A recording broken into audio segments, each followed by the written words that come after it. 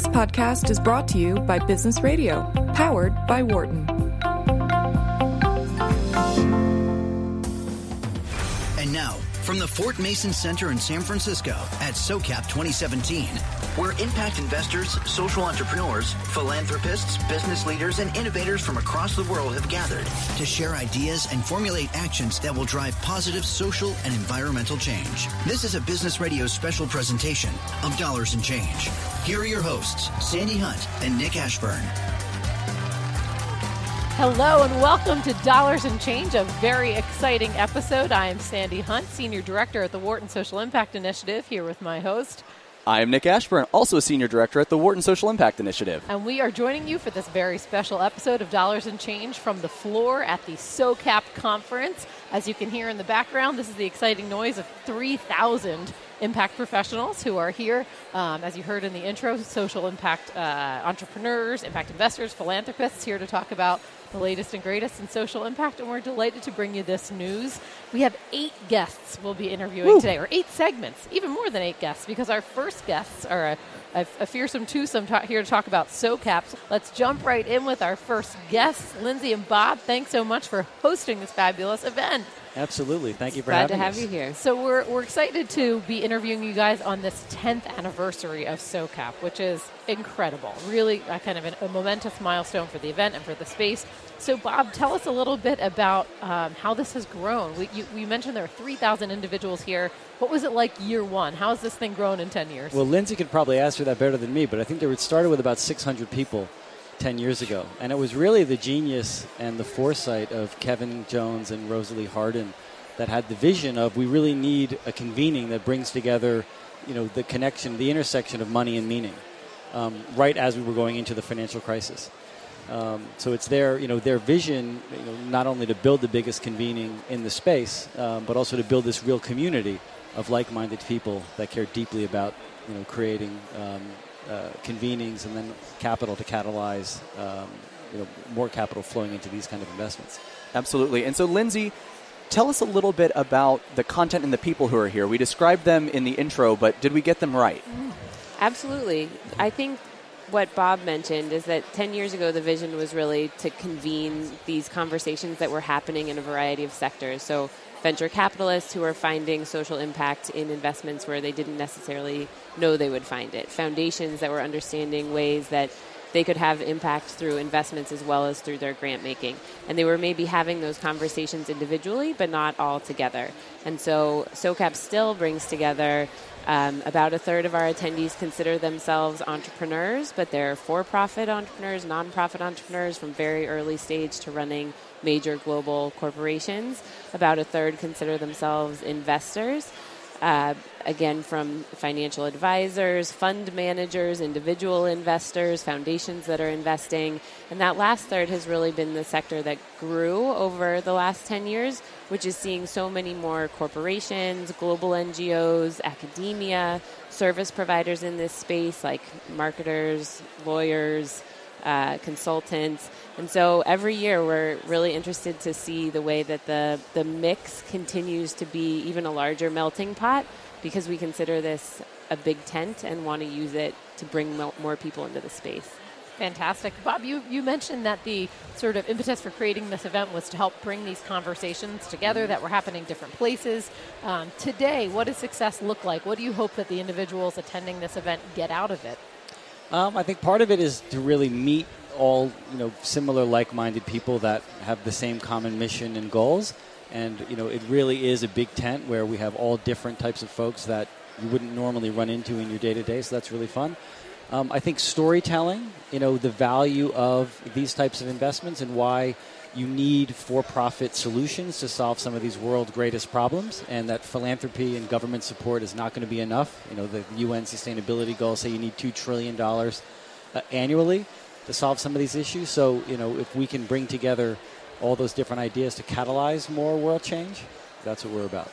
And Bob, tell us a little bit about your background and how you personally got involved with SOCAP. Sure. So I've known the founders for a while, and I was in the traditional finance business, and then I had kind of an epiphany about 10 years ago and started the foundation to start investing in social entrepreneurs.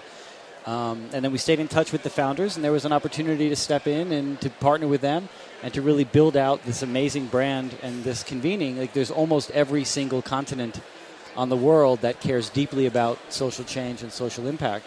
And we've had such magic and success doing it here. We definitely want to broaden that out because there is such growing demand. Yeah, Lindsay, Bob referenced storytelling.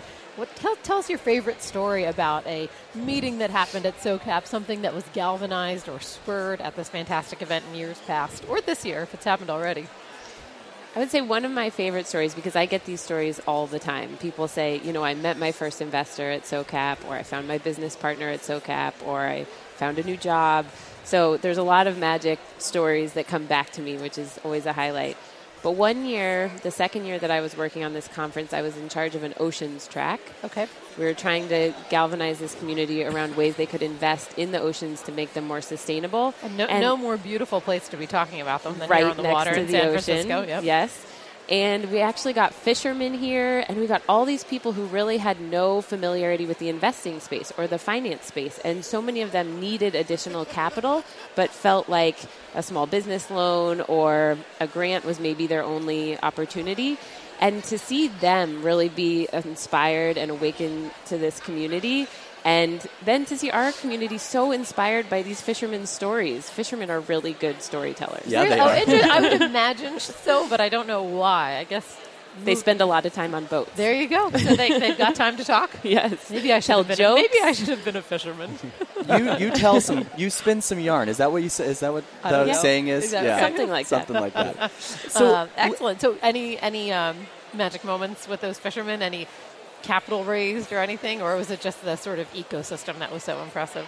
Yeah, absolutely. There are some really amazing sustainable fishery businesses out there that are really investable. And I know that there were at least 3 that I've heard specific stories about, but many more conversations that I think galvanized really also these blended capital solutions where maybe there is some philanthropic money, some debt capital, also some equity investing.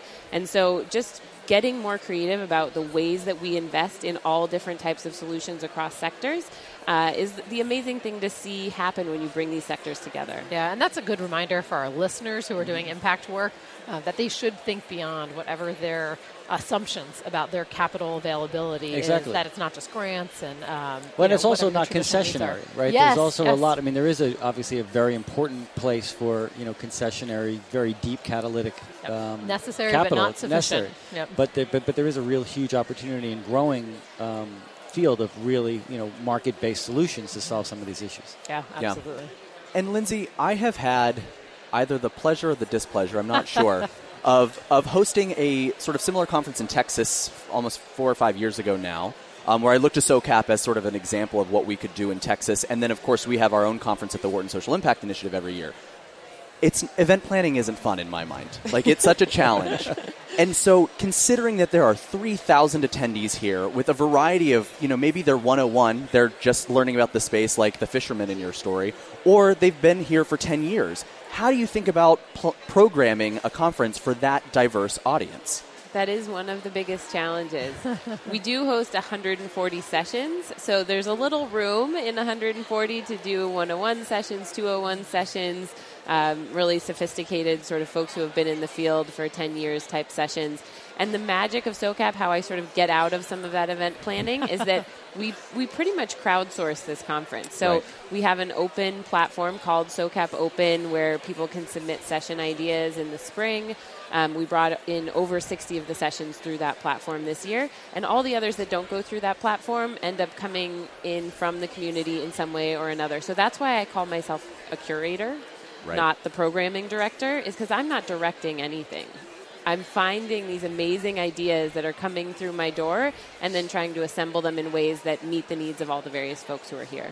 And I think that's been one of the intentional genius behind SOCAP is it's been so aggressively inclusive, and it's been all crowdsourced, so the community really feels part of the conference. They're not, just sitting there listening to whatever the curators decide that they want to have on stage. So I think that's been a big hallmark, and I think a big differentiation from a lot of other events. Yeah, I would say to our listeners who are wondering if SOCAP is for them, err on the side of yes. As Lindsay mentioned, there are 140 sessions happening. You guys have a great online tool for looking at all the different sessions that are happening. And the conversations are just really popping up organically. And I think from 7 a.m. to 10 p.m., there's program opportunity, and I'm sure the conversation extends beyond that as well, because there's so much energy for folks. I mean, tons of business cards flying, tons of little impromptu meetings happening around, lots of coffee. Good job on that. A crucial element. Exactly. And so, Bob, tell us, we've had a little bit of a historical look now where we've talked about what's happening this year. What's the future? What are the next 10 years for SOCAP going to look like? Yeah, so we're looking at how do we use our convening platform and big tent operation to help draw a lot more awareness and really evangelize all the other amazing things that are happening in the field that a lot of people don't know. So that's a big initiative of ours this year, is how do we pull those stories and partnerships together to help a lot of these other organizations expand and grow what they're doing. Yeah, and it's so much fun because it's still a growing space.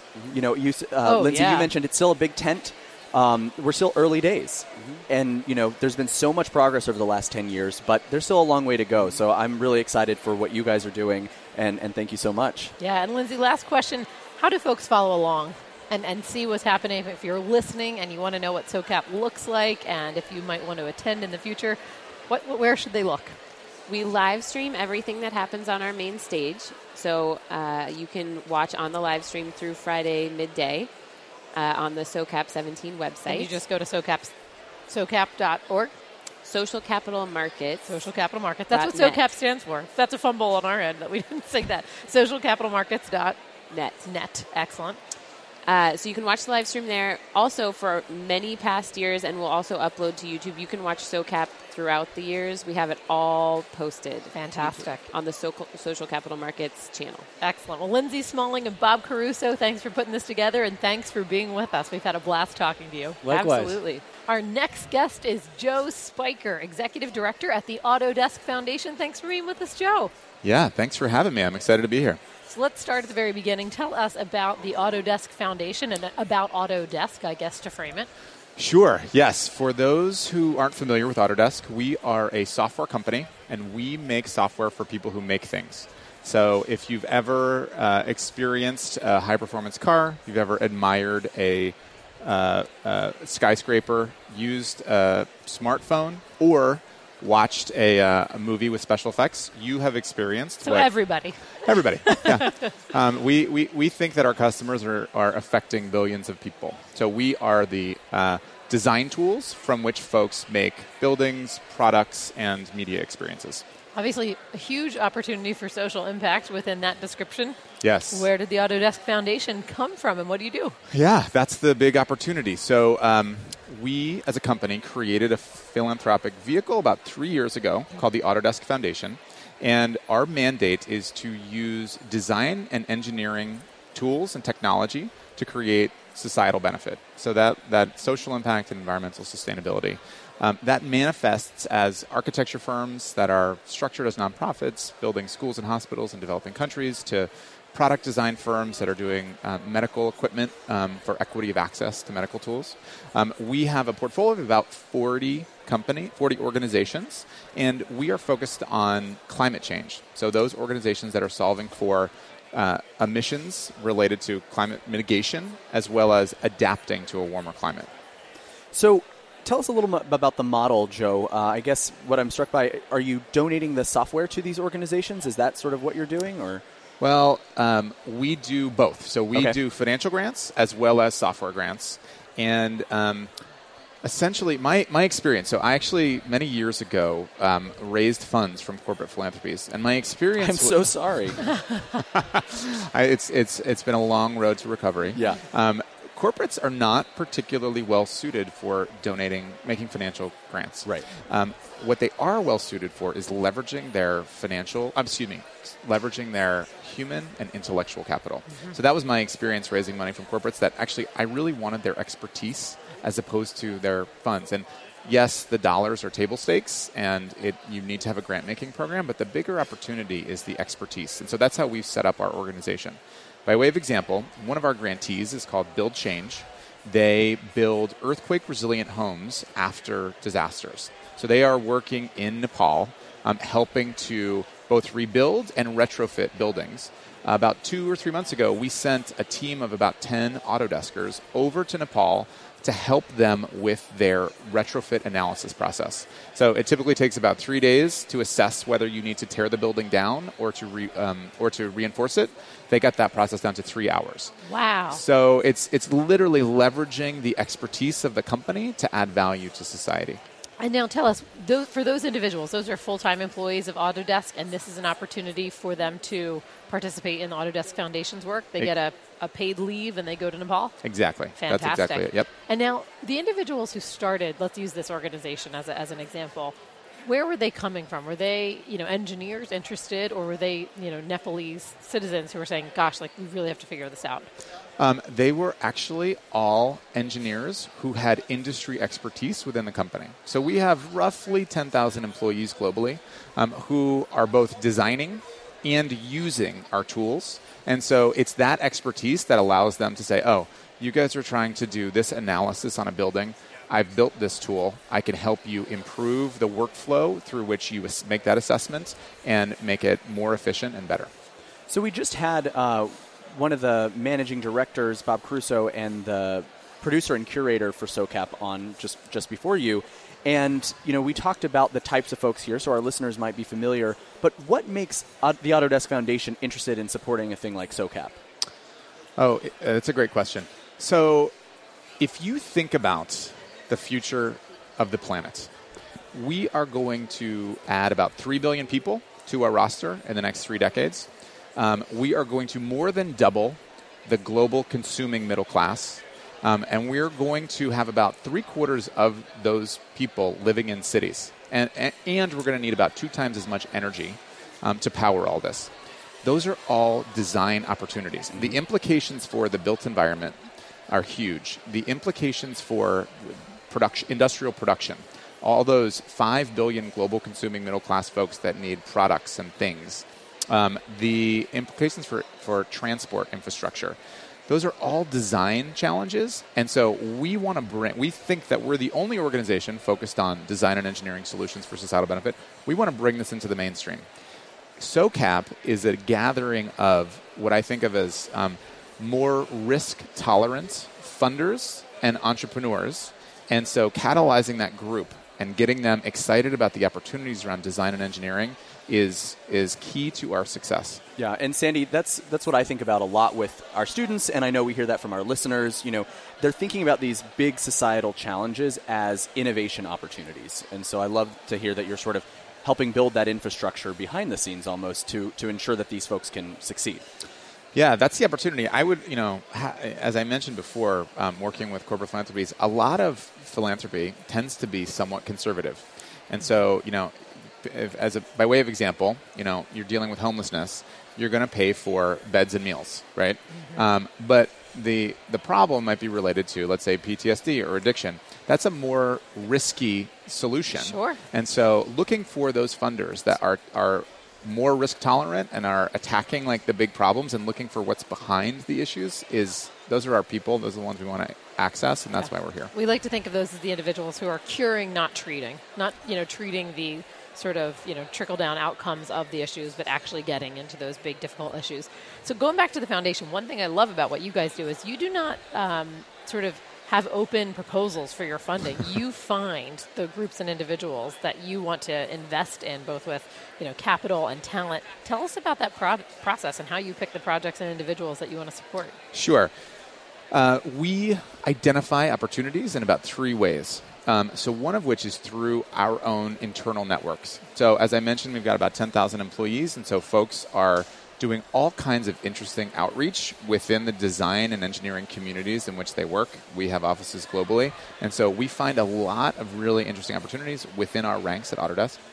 We also, as I mentioned before, are engaged with a number of other philanthropies, and through the network of funders and philanthropies, we look for opportunities in that way.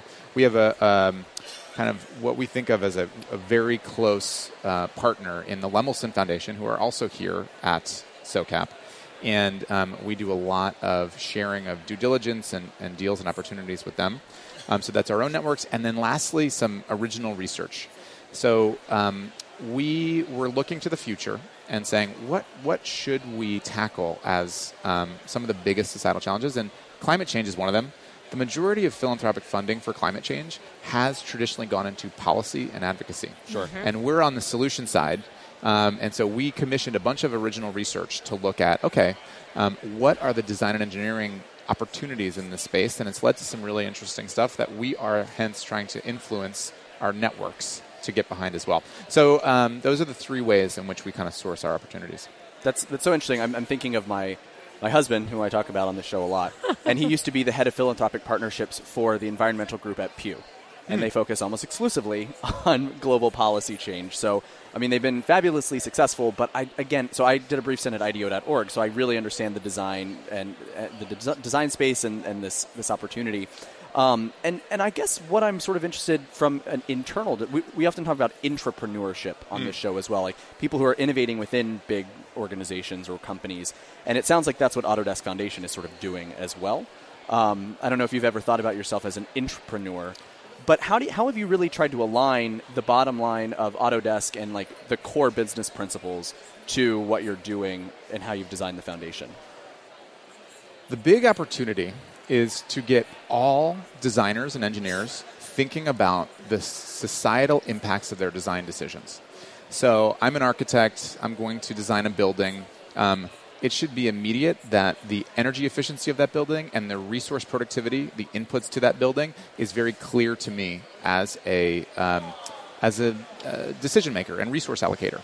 And so that, to me, is the biggest opportunity that we've got at the foundation, is literally influencing industry. It's part of the reason why we invest in storytelling to showcase some of these examples of designers who are doing this work in both what is being made and how they're making it more sustainably.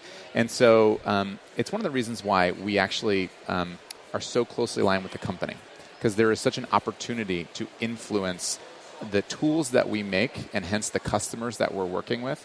I'll give you another example. Great. IKEA Foundation. Mm-hmm. IKEA is one of our customers at Autodesk. And we work very closely with their foundation on how do you design the future that we want to see. So I think that we're starting to see some traction in terms of businesses thinking about the societal impacts of their business decisions, particularly in today's political climate. There's such an opportunity for businesses to have more of an impact. And so that's how we are influencing both our business and our industry. Excellent. I think this is going to be our last question as we wrap up this segment. We're coming towards it, but can you tell us a little bit, Joe, or is there a trade-off to be made between making these informed, intelligent decisions that are good for sustainability and climate change and the financial impact of one of these projects? That is a question that we field all the time. And no, absolutely not. It's a complete win-wins? Yes. Okay. The idea that it's going to cost more to be sustainable is actually incorrect. And our customers, from a company perspective, talk about cost efficiencies. It's all about the time horizon. So you might have to invest a little bit more capital up front to simulate the building and the energy modeling of the building. But in the long term, those costs are paid back in full very shortly by investing a little bit up front. And so if you look at the life cycle of a building or a product or a thing, making those capital investments up front, it totally pays back itself very quickly. Excellent. Do you find it's hard to sort of sell people on that idea, or is the zeitgeist around that investment and that time horizon changing? It's technically a structural problem with industry. So the person who is operating the building is not the person that's developing the building, is not the person that's designing the building. Yep. And so we try to cross those silos and market to our customer's customer to ensure that they know that these opportunities exist.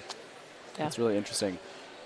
So we're going to take a short break, but stick with us. When we get back, we are going to be speaking with Jim Rosenberg, who's the Senior Vice President and Chief Communications Officer at Accione.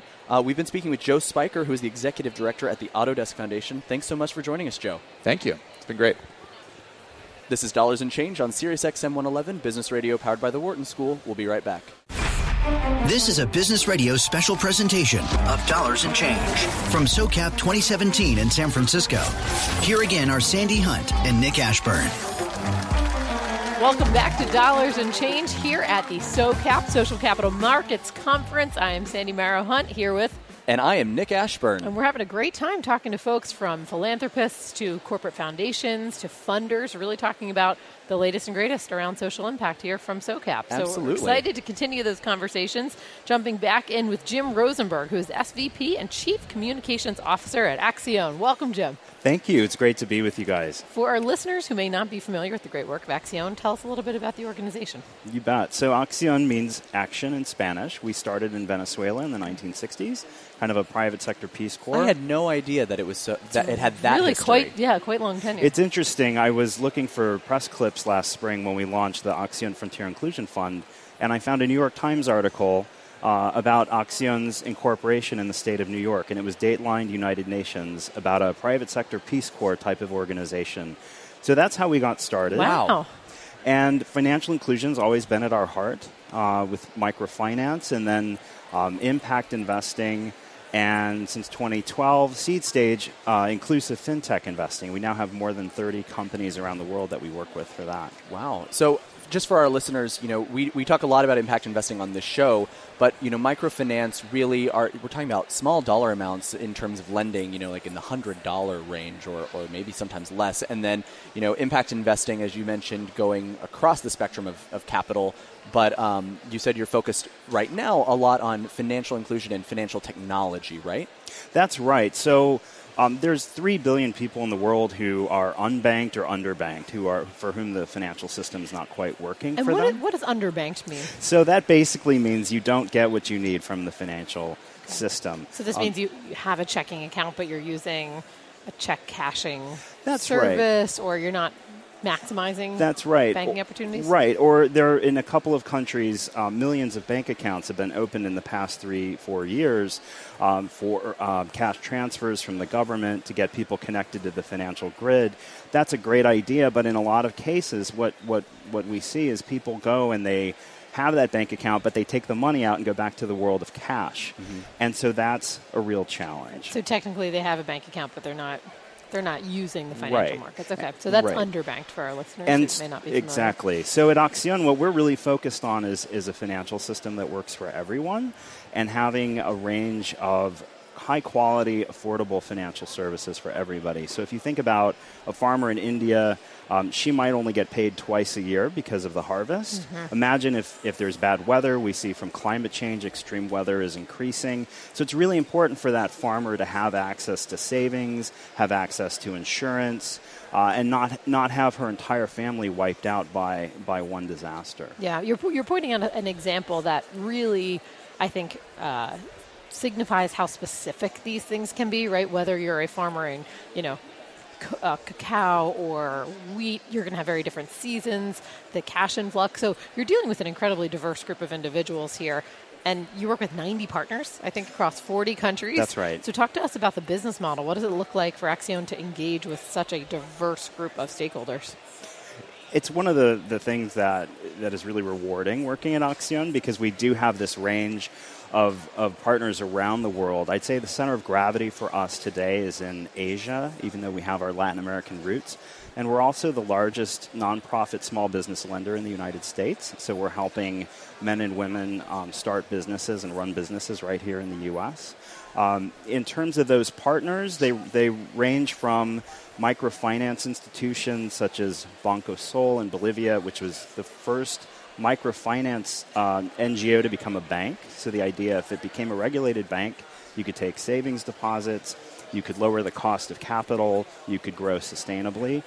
We also work with some startups, such as there's a company called Confio in Mexico, and what they do is they take electronic invoicing.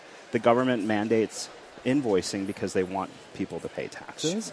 And so that creates a proxy for Confio to understand cash flow and to be able to issue credit to small and medium-sized businesses. We just closed another round with that company, and it's doing quite well. It's exciting.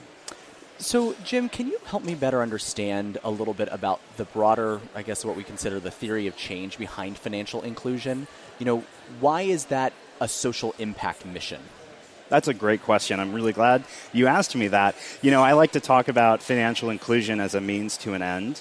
not necessarily an end in and of itself, although we are focused on financial inclusion most significantly. You know, nobody when they were 5 years old said, when I grow up, I want a bank account or I want a mortgage. I don't think that was in my, first of all, not in my vocabulary. And right. Second of all, no, that was not on my mind. Exactly. Now, when you were 5, you might have said, I would like to have a bicycle, or I'd like to go to university, or I'd like to have a house. You know, how do you achieve those things? Well, it's through financial services. That's one way that it needs to happen. And so that is a very direct connection to development. If you think about the global goals or the sustainable development goals, I don't think any of those could be achieved without financial inclusion. How could we possibly get clean water, sustainable agriculture, girls in school, all these things, if people don't have a way to manage their lives in a predictable and sustainable way? It really does hit to the stability question, I think. I mean, we're not just talking about, financial inclusion for financial inclusion's sake, but it's this underpinning security that households can have when they are more financially literate and understand how they are part of this broader financial services industry. That's absolutely the case. I see it in my own life. My in-laws live in Puerto Rico. We didn't hear from them for 9 days after Hurricane Maria. Yeah. The banks were shut. How do we get money to them? How do they pay for things?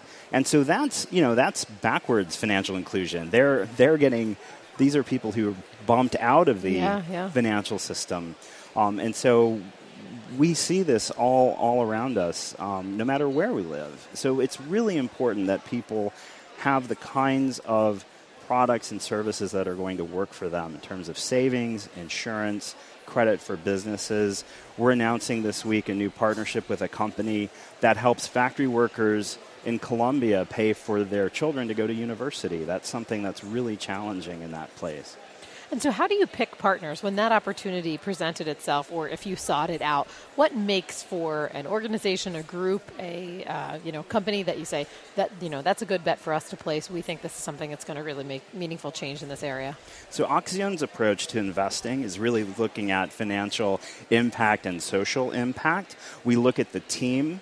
We look at the financials. In terms of our seed stage work with Oxyon Venture Lab, once a deal is initiated, we have a team in place that will go in the first 3 months and basically do a deep dive with that business and say, okay, here's how you can improve your HR processes. Interesting. And this is after the investment, so you sort of like bring in an acceleration process or a consulting process? Absolutely. So it's not just money, it's also the relationship and the engagement. And our entrepreneurs, our portfolio companies and partners have told us that this is something that really is valuable from Oxyon and our network, is that we do bring that value add and that partnership to help people. And when you do that, what have been some things that you've learned? Because that chance to sort of push into those companies and organizations gives you a really unique vantage point on how groups like that are thinking. What are some best practices or lessons learned that you could share with listeners who might be in a similar stage?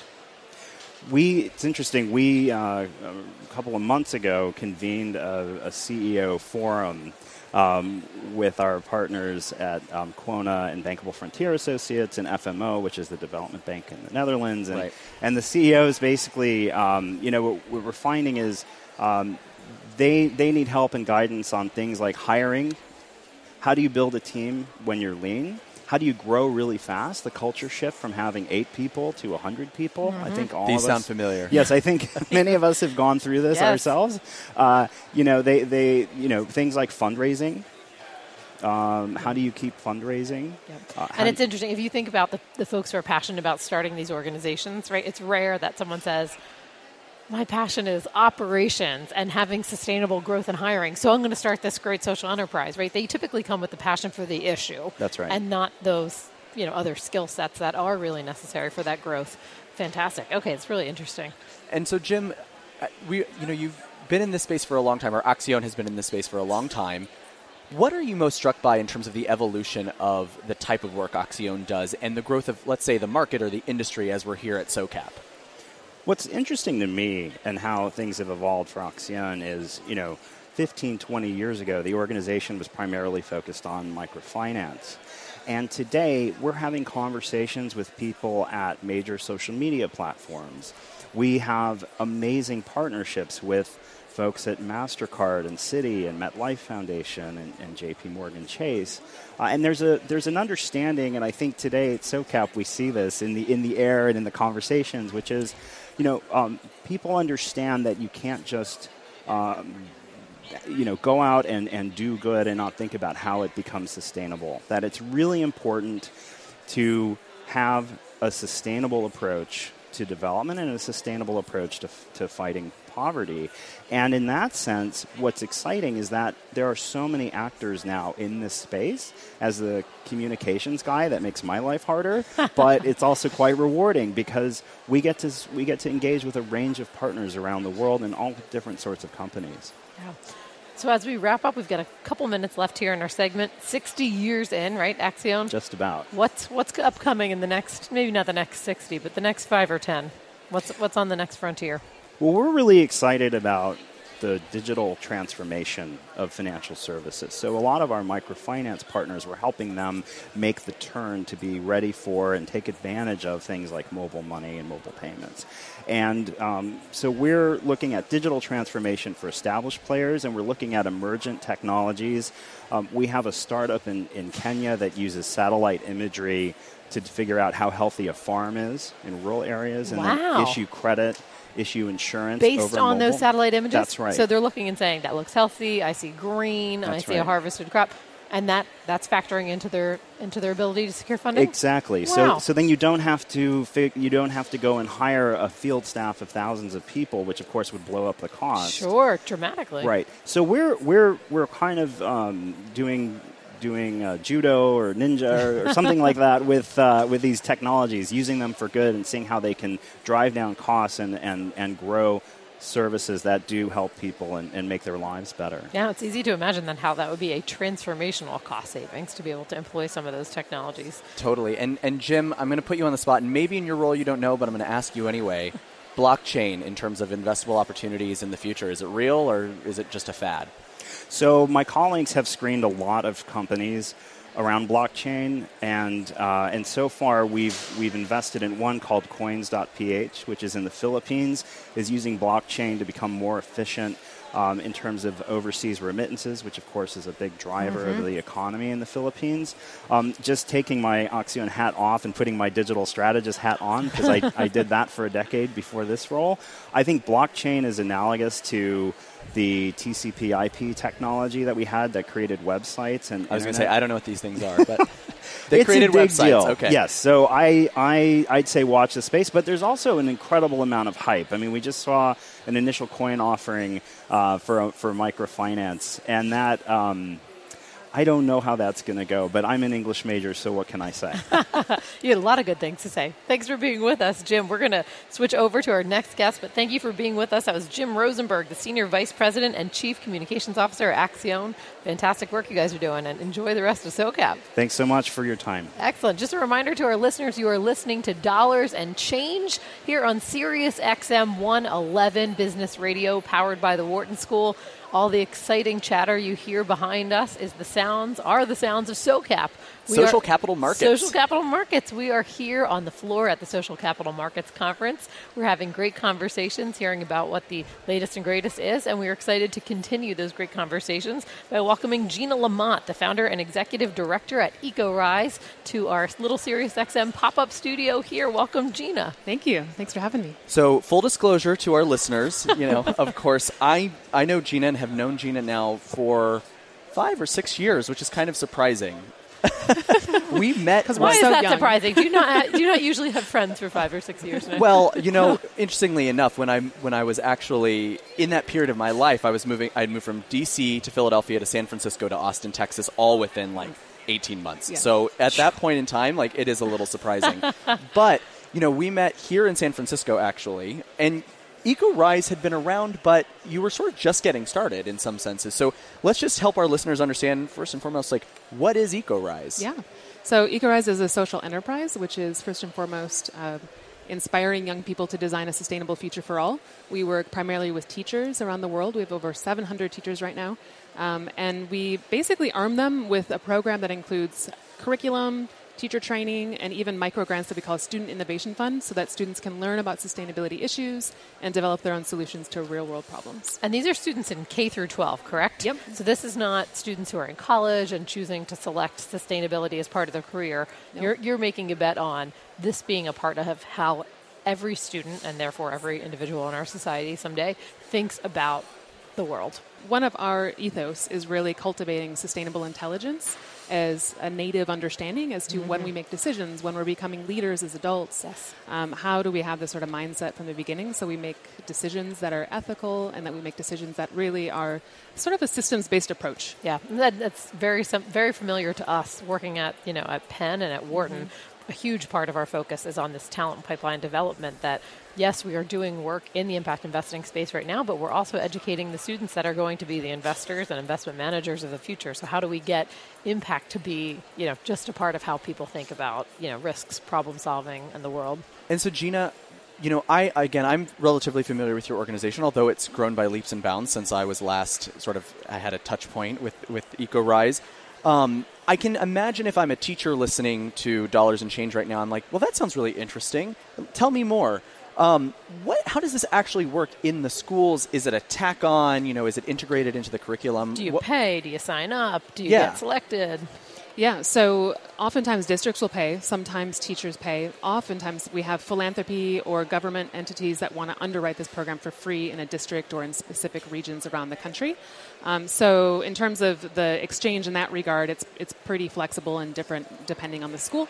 The program itself is happening in the middle of the school day. It was built to be something that is actually embedded in the school day and is part of a classroom that could oftentimes be a science classroom, but sometimes it's engineering or architecture or business classes. One of the things that we're motivated by is the fact that students are sitting in a classroom for 14,000 hours of their lives on average. Wow. And what's happening during that time? Why shouldn't that be a time when young people are flexing their innovation muscle, they're exercising, and talk about their creative leadership? thinkers, right? Yeah. Like there's no more creative time in your life where you're, not sort of and constrained it's by always a learning experience, Yeah. right? And so in the classroom, why are we not cultivating that type of mindset around fail forward and experiment and, give it a shot so that by the time they get into college, they have a lot more confidence and they have a lot more skills behind them. Yeah. So how long has EcoRise been doing what you do? I started it in 2008. Okay, so you have a nice opportunity to kind of look back and say, how has this affected students that were in middle school when we started and have gone through the program? What do you measure to look at success? And do you have any sort of stories that, that you've heard or anecdotes that you've, seen about how this has indeed shaped these students or the teachers? Absolutely. So there's a number of pieces that we're measuring. In general, the top pieces are they increasing their environmental literacy? Do they know where their food comes from? Do they know about water conservation? Are they using that knowledge to then make behavior changes? So are they adopting new sustainable living practices? And you do this via surveys? Surveys and also cumulative assessment, looking at the types of projects they work on and really from a more complex perspective, seeing, have they demonstrated knowledge and skills and such. We also are measuring leadership development and the development of 21st century skills, which includes creative problem solving. They use design thinking methodologies to run through their own design challenges as they're working on solving these solutions, or these issues rather. So there's a number of pieces we're measuring. Sometimes it's also STEM enrichment when it's science teachers. But anecdotally, one of the stories that stands out to me is a group of young adults who were learning about waste management and what are the issues around recycling and landfill, et cetera. They found that their school district, in fact, had a bunch of dumpsters that were never full. But there was always one recycling dumpster that was completely overflowing all the time. So they calculated number one, who are the vendors in town that can support our recycling system improvement? What would be the financial return if we kind of rearranged how many dumpsters we had for the landfill versus how many for recycling. And they ended up pitching to the superintendent for a suburb outside of Austin for rearranging the recycling routes and the landfill routes and saving the district $50,000 a year. Wow, that's phenomenal. So it's a real world exercise yes, that has absolutely. transferable skills to other things in life. Absolutely. And you said that this is oftentimes something to help with STEM education, science, technology, engineering, and math. Yeah. I think that's what the STEM are. Sometimes it's STEAM now, and they STEAM add with the the arts, yes. But I remember you had worked really hard to try to align a lot of your curriculum to the standards, maybe state-based or whatever, to make sure that it can be embedded. Tell us about that a little bit. Yeah, it's really difficult to have an educational program supporting teachers if you don't play by the rules of the school. And rule number one is align yourself to standards. Yeah. So we're aligned to the Texas standards, the National Common Core, the NGSS, which is Next Generation Science Standards, which is also used on a national level, as well as a bunch of Latin American standards out of Mexico that apply to other countries. So most of the time that's science classes, but it's also other types of classes, such as engineering and construction. We just launched a green business, we call it the Ecopreneurship program as well, which is aligned to entrepreneurship and business classes. Very cool. And are you a nonprofit? Are you a for-profit? And no matter what you are, tell us how you arrived at the decision. Well, we're a nonprofit. However, we do have over 50% of our budget is earned through our earned income and our school fees. So sort of a curriculum hybrid. Development. Yeah, and we've taken out impact loans with investors as well. So we're moving towards a model that would be 100% sustainable from earned income over the next few years. And we've been debating on whether if there's any validity or need to really fork off and have a for-profit as well. Yeah, to be determined. I just asked because here we're at SoCap. We've got a variety of entrepreneurs who are innovating, in the for-profit space and the nonprofit space, and I was just sort of curious where you fell on that spectrum. Yeah, we're in the venture philanthropy spectrum. Yeah, can't take equity, but loans and donations. Yes. Yeah. Fantastic. So for those who are interested in learning more about how EcoRise might work, whether they're teachers listening or even just parents listening who are going, wow, I'm hearing about 21st century skills and how, they weren't part of my childhood, but how do we make sure they're part of, this next generation?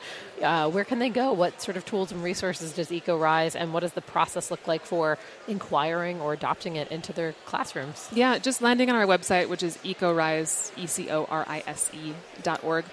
There's easy, very plain sight buttons on the front page in which you can get more information. There's a lot of lessons that we have that are free. We have an entire waste audit that you can do in your home or in your schools for free. Oh, neat. We have a lot of kind of sustainability 101 content, which is also intended to be free for anybody to use, parents, teachers, anyone. And then, of course, you can inquire and we can share some more information with you. Give us an example about another project. So I loved the conversation around the recycling versus trash dumpsters. I feel like we're going to have superintendents going to the website, hearing that $50,000 can be shaved off their budget if they have kids participating in the solutions. Exactly. So what's another example of a project? We've had solar charging stations, which are exciting. We have an aquaponics farms. Okay. What's aquaponics? Aquaponics is where you have fish, typically catfish, not exclusively. Tilapia is really common. Cycling into producing food as well. So it's like basically imagine in extremely simplistic terms an aquarium connected to a small garden. And so I won't go into the details, but it's very scientific, and lots of aquaponics students love to eat the fish and eat the salad and share these. It's really quite innovative. We also have water conservation projects that have happened. Students have done audits on the football fields and the rest of the landscaping of the campus to see that the water is being turned on, the sprinklers are being turned on in optimal times, and again, doing lots of calculations and kind of, return on investments, both environmentally and financially, to argue to the district itself to make these policy changes. And then we have some things like product design, kind of trash to treasure projects, where we had students in New Braunfels last year. They had dissected the bolus of an albatross. Bolus what is a bolus? Is a fancy word for a stomach, I think. I'm not a scientist, but it's essentially... and an albatross. And the albatross. Gigantic bird, huge correct? bird. Yes, and they're one of the species that is really sort of a flagship species in that they're... I don't know if flagship is the word necessarily, but they're a red flag showing the plasticides in the ocean are a real problem they're like a affecting bellwether. wildlife. Okay. Exactly. And so the students dissected the bolus of the albatross. They found all these little pieces of plastic. They were shocked. They then did a waste audit on the campus. We realized there's no recycling offered in New Braunfels. And the students had a few different motivations then. Number one, every single 11th grader had to take recycled bottles or, one-time use plastic bottles and create an art project that demonstrated and educated the public about marine life and the issues of plastics. And then secondly, they ended up applying for a grant from us to receive seed funding so they could start with a batch of reusable water bottles that they branded with the school's mascot. And they would sell them to the student body so that they could completely eliminate one-time use plastic bottles, switch over to reusable bottles. And it was like a revolving, fund, Love right? it. They would Yeah. use the first $500 to buy X number of bottles. They'd sell them for $5 a piece. They would come back. They'd be able to buy, 1,000 Reinvest more. the capital. Yeah. So neat. And what I love about this is you forget how pushy kids are and what good salespeople, right? Well, I don't at Wharton. They're pretty pushy. No, but even if you think back to like third graders, when it's fire safety week, right? They come home and it's Stop, drop, and roll. right. What are our emergency exit plans? And right, it's a great way to sort of push concepts into the home as well. And parents are talking to their kids about what did you do at school today? And kids are talking to their friends, and so it is a way if you have these ways of thinking. I mean, what would be worse as a parent than being shamed by your child to go like, It is a hey, powerful all force. those plastic bottles in the trash, can we use reusable bottles? How would you as a parent say, oh, no, we're sticking with the plastic in this house? So I'm sure it creates really significant change beyond just the schools as well. Yeah, we really, we say that young people, children, are the world's largest untapped natural resource. Oh. And it's true that a child will absolutely bully and convince their parent to do the right thing. Despite the politics and philosophy of the parent, they're going to follow the kid's lead. It's so interesting because we very often hear about this phenomena in a negative light when you talk about marketers targeting children or products being sold at eye level to children, but really saying how do we harness that power in a really positive way, and EcoRise is doing that. So it's really, really neat stuff. And so, Gina, just in the last couple minutes that we do have here, I wanted to switch gears to talk to you about being an entrepreneur. What do you think has been one of your biggest challenges, as you've built this organization? Yeah. The challenge that I've been facing the last couple of years is really being in this emerging kind of intersection between being a nonprofit that has a strong earned income model and really having to forge a path that is wearing both hats at the same time. Is this philanthropy or is this an investment? Am I a nonprofit or a for-profit or a social enterprise? What are the words? What's the words and the language you use? Over the last several months, we raised a round of loan funding to help us scale throughout the country. And it was successful, but it was a very sometimes awkward conversation and identity crisis for both parties involved, the investor and the investee. Yeah, and I feel like that is the exact type of conversation that people are having here at SoCap this year. For sure. I mean, it's no longer black and white, right? Nonprofit, for-profit. It's everything between, but a vocabulary is still evolving around that. And even for the investors, for those sort of deploying capital, individuals who identified as philanthropists, now thinking about this as an investment, comes with its own sort of complexity. And so it is a Wild West, but it's an exciting time for the space. Totally. Well, thank you so much, Gina, for joining us. Thank you, guys. We have been speaking with Gina Lamott, who is the executive director. Founder and executive director. Founder's the hard part. EcoRise. You should check them out at ecorise.org. We're going to take a short break, but when we get back, we'll be speaking with Lauren Cochran, who's the managing director at Blue Haven Initiative. And a Wharton alum. This is Dollars and Change on Business Radio, powered by the Wharton School on SiriusXM 111. For more insight from Business Radio, please visit businessradio.wharton.upenn.edu.